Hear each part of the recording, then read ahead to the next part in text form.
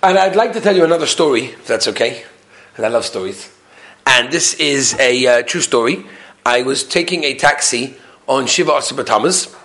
I had to have a meeting with a very wealthy person for the yeshiva, and he told me to come on Shiva Asar B'Tammuz. I took a taxi there, and the taxi guy tells me the following story, right? Because Israeli taxis are always the best. You can always get great stories from them, right? I used to be one of those guys who are like, how did all these rabbis manage to get stories? Like, I sat next to a guy on the plane and it made him religious. Like, I don't sit next to these guys on the plane.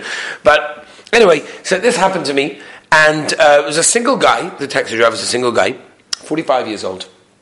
He says to me, tells me his whole life story, couldn't find a wife. 45 years old, never. Couldn't find a wife. It was very, very difficult for him.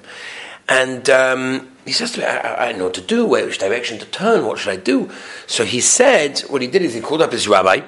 He didn't even look that religious, but he had a rabbi, which is bound down to our next shmooze, Be'ez Hashem, about having a rebbe. We'll talk about it. And he said, what should I do? And his rabbi told him, you know what you have to do, Moshe? Talk to God. Talk to God. Okay, so he figured, okay, no problem. So he started every single day. He started talking to Hashem. He said, at the beginning it was a little bit weird. It's like I'm talking to myself. But he said, I was talking to Hashem. And he said 3 weeks later he got engaged. Isn't that amazing? 3 weeks later, got engaged. Right? We're dealing over here, Rabbi Say, with the Koyach of Tefillah, that I think we have to, just like I said, we all know how to daven. We've all been davening our whole lives. Sometimes we need to just renew, like we ended off yesterday's share about the kingdom. Music sometimes gets a little bit low, gets a bit schwach. So now we have to machazik it, right? There are no shortcuts in life. People think there are shortcuts in life. Sometimes there are shortcuts, but generally within Yonei Gashmias. For example, in theme parks, they have something called, I don't know if they have it in America, they probably do, a fast pass, right? Fast pass, right? In England, they call it Easy Pass, right? It's called Easy, right?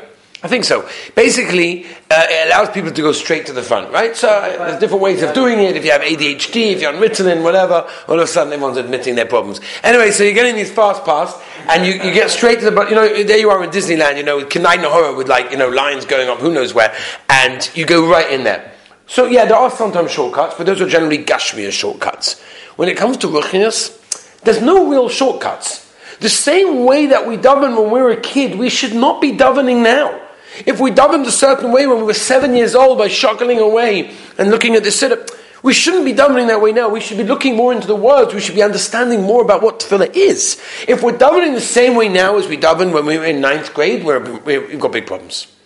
And I say the same thing in 5 years' time as well. If you're davening in 5 years the same way you're davening now, that means you never worked on it. Right? And everything in life, and as we mentioned yesterday from the Gemara in Brachos, requires a lot of chizuk.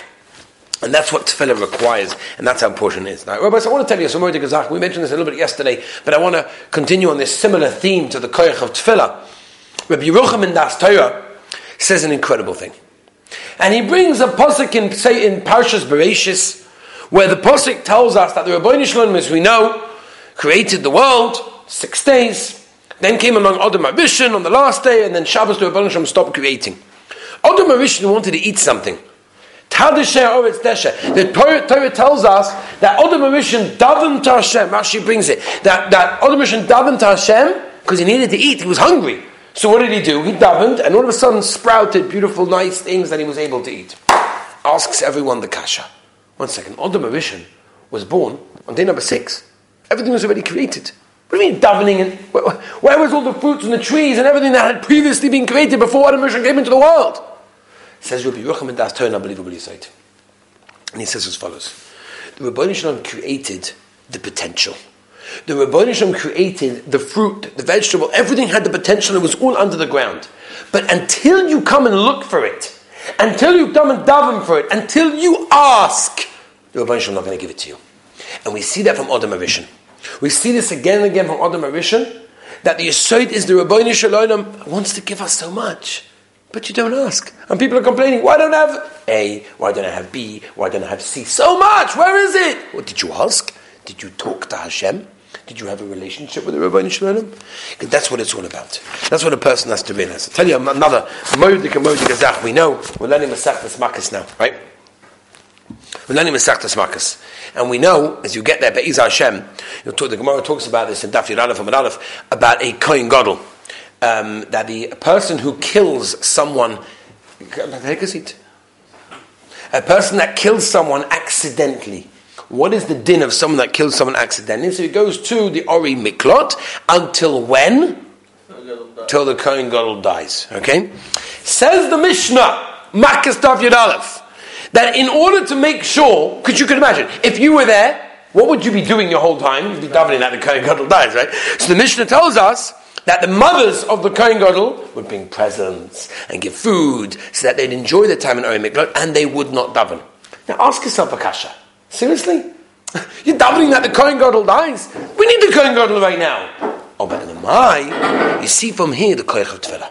The koyach of a guy who accidentally killed someone and he's in the Ori Miklot, his davening can affect the Kohen Gadol who goes with a fnav and a fnim into the Kodesh HaKadoshim to die. Why? Because he davened. I'll tell you another thing. On Yom Kippur, we say this once a year, the most incredible tefillahs. Unfortunately, a lot of people get a little bit distracted and people are a little bit agitated at that time. But at the end of Musaf, by the Chazoros Hashatz, we go through many, many tefillahs, right? After the sugya of achas, v'shtayim, whatever, the whole thing, and the whole Marikoin, where there's a whole tefillah there about the Yehi Ratzon. And basically what the Siddur tells us is the Yehi Ratzon that the Kohen Gadol would say when he went into the Kodesh HaKadoshim. Now, he went into the Kodesh HaKadoshim for a very short amount of time. He didn't spend too long over there, right? Why? It was very dangerous. Right? Chazal tell us that so the Kohen Gadol that wasn't worried, they would put chains around his leg so that, they could wait outside and sometimes he died in there and they pulled him out. So he was literally in there. Mamash, I don't know, I don't think Chazal tell us the amount of time, but I imagine it's for a few minutes at most. At most a few minutes. He did a couple of things in the Kodesh HaKadoshim, said a tefillah and left. What was the tefillah that he said? Now could you imagine the Kohen Gadol on the holiest day of the year, all of Klal Yisrael are doing tshuva. He's in the Kodesh HaKadoshim, the holiest place in the world, on the holiest day, the holiest man. Everything is there. What tefillah could he say? What tefillah would you imagine him saying? And I haven't got a machzah with me now because I didn't bring one, but I'll give you one line of what the machzah tells us, the Yiratzim that the Kohen Gadol said when he was in the Kodesh HaKadoshim. He said, amongst a few tefillahs, he said, and don't let the tefillah of the traveler go by. What does that mean? What's pshat? So Chazal tells us an incredible thing. Listen to this, Rabbi. It's absolutely mind-boggling. Could you imagine if you owned a field, and the way of making parnasa, the only way of supporting your family, was to sell your apples and your oranges. You have apple trees, you have orange trees, and you go once a week to the market, you sell them, you make your money, and for that you can buy bread, milk, and cheese, whatever it is for the family, for the kids. So your whole way of supporting your family is by selling apples and oranges. There you are, right? Picture the scene. You've got your wagon, right, which is being led by the horse, piled up with boxes and boxes of apples and oranges. This is going to be your parnasa for the week. Without this, you're not going to have food.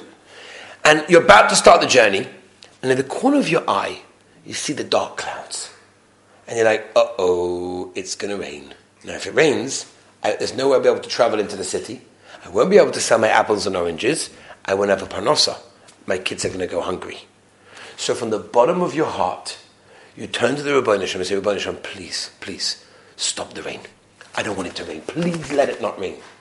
That tefillah that you say, the Kohen Gadol has to go in to the Kodesh HaKadoshim on Yom HaKippurim to mevatel your tefillah. Because we need rain. Klal Yisrael needs rain for everyone else.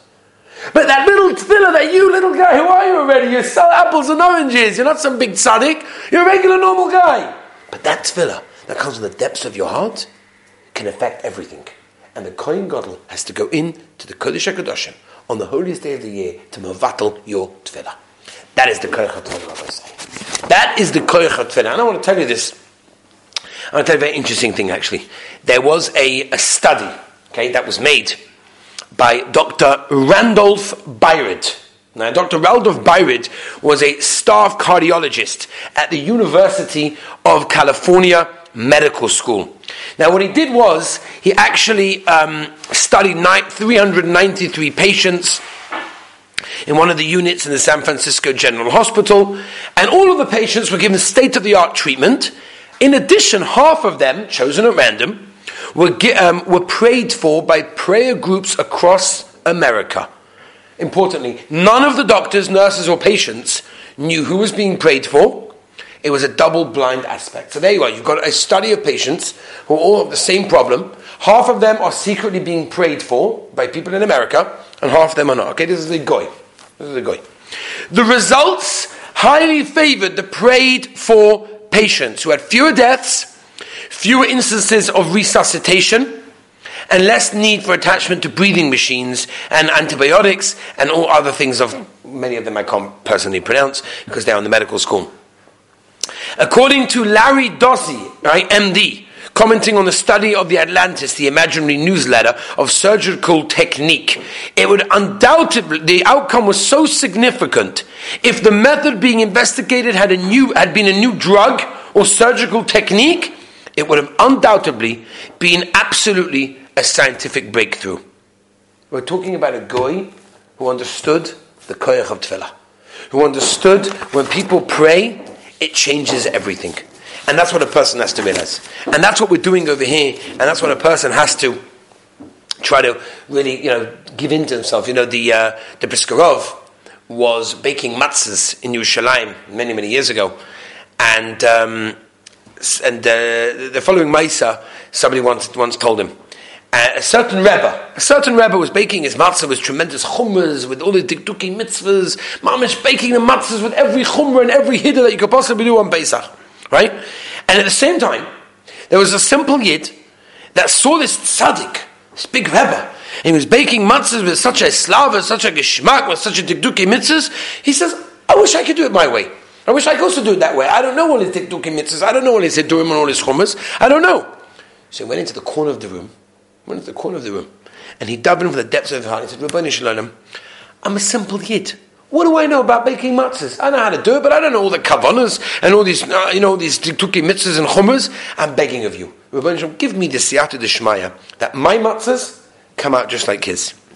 The Rebbe, who was there at the time, heard this and came over to the yid afterwards and said, can I please swap my matzahs with your matzahs? That tefillah that you uttered was so real, was so choshev. That's why it's important. The Reb Chanach Henoch of Alexander would once say that the British speak English, the French speak French, the Russians speak Russian. So he said, Reb Chanach Henoch of Alexander, he brings down a Shorim Tefillah, the heart has its language, and the heart's language is the language of Tefillah. That's why a person has to realize that it's the language that we have. The Gemara in Nidud of Ayin tells us that if a person wants to get wealth, there are people in the world that want to become wealthy. There are people that want to be very, very wise. They want to be wise people that want to know a lot. What do? Says the Gemara in Yumad of Ayin, turn to the Rabbeinu Shalom. As the Gemara is telling us, the only method we have of gaining whatever you want is by the Rabbeinu Shalom. That's what we said yesterday. That's what we're Lashon Avodah. It's an Eved. We're an Eved. We're totally subjugated to our master, to the Rabbeinu Shalom. The Heilige Baal Shem Tov asked one of his Talmidim to take on guarding the winemaking production that he was doing from the harvest of the grapes all the way until the finishing product. So one of his Talmidim set out in the late summer and spent over 2 months ensuring that the highest standard of kashrus on the wine manufacturing was there. He stood over the people that picked the grapes and the people that trapped it in the vats, and they protected the wine from harm and all sorts of things. All of his work came to nothing when a non-Jewish Cossack helped himself to some of the wine right after they arrived in Mezhbush. The Talmud was devastated. He had so much effort. He'd done so much. He tried to protect the wine in every possible way. And he asked the Baal Shem Tov, Rebbe, how do I explain this? What's the pshat that the Rabbeinu Shem did this to me? I did so much. The Heilige Baal Shem Tov explained that he devoted too much energy to guarding the wine, and you left no room for asking Hashem's help. He said you should have invested greater effort in davening to the Rabbeinu Shalom to watch over the wine. And we'll end with this Moedek HaMaisa, how a Yid, one came to the Heilige Baditsheva, Kedushas Levi, and he asked to please daven that he has a child. And the Baditsheva said no. And the person was taken aback. Rebbe, I want a child, please. No. How could you, Rebbe, please? I've tried everything. You're my last hope. Without you, I've tried doctors and I've tried professionals and I've tried other scholars. Rebbe, you're my own, please. No, the Rebbe said no. So the guy got really upset. He just walks out the room. He goes over to the corner and starts davening to Rabbeinu Shalom. But the Rebbe looked at him and said, Now you're going to have a child. As long as you're relying on yourself, relying on other people, it's not going to happen. But if you rely on your Rabbeinu Shalom, if you put all your trust in Hashem, because you realize where everything comes from, changes everything. Be'ez Hashem, tomorrow we shall continue.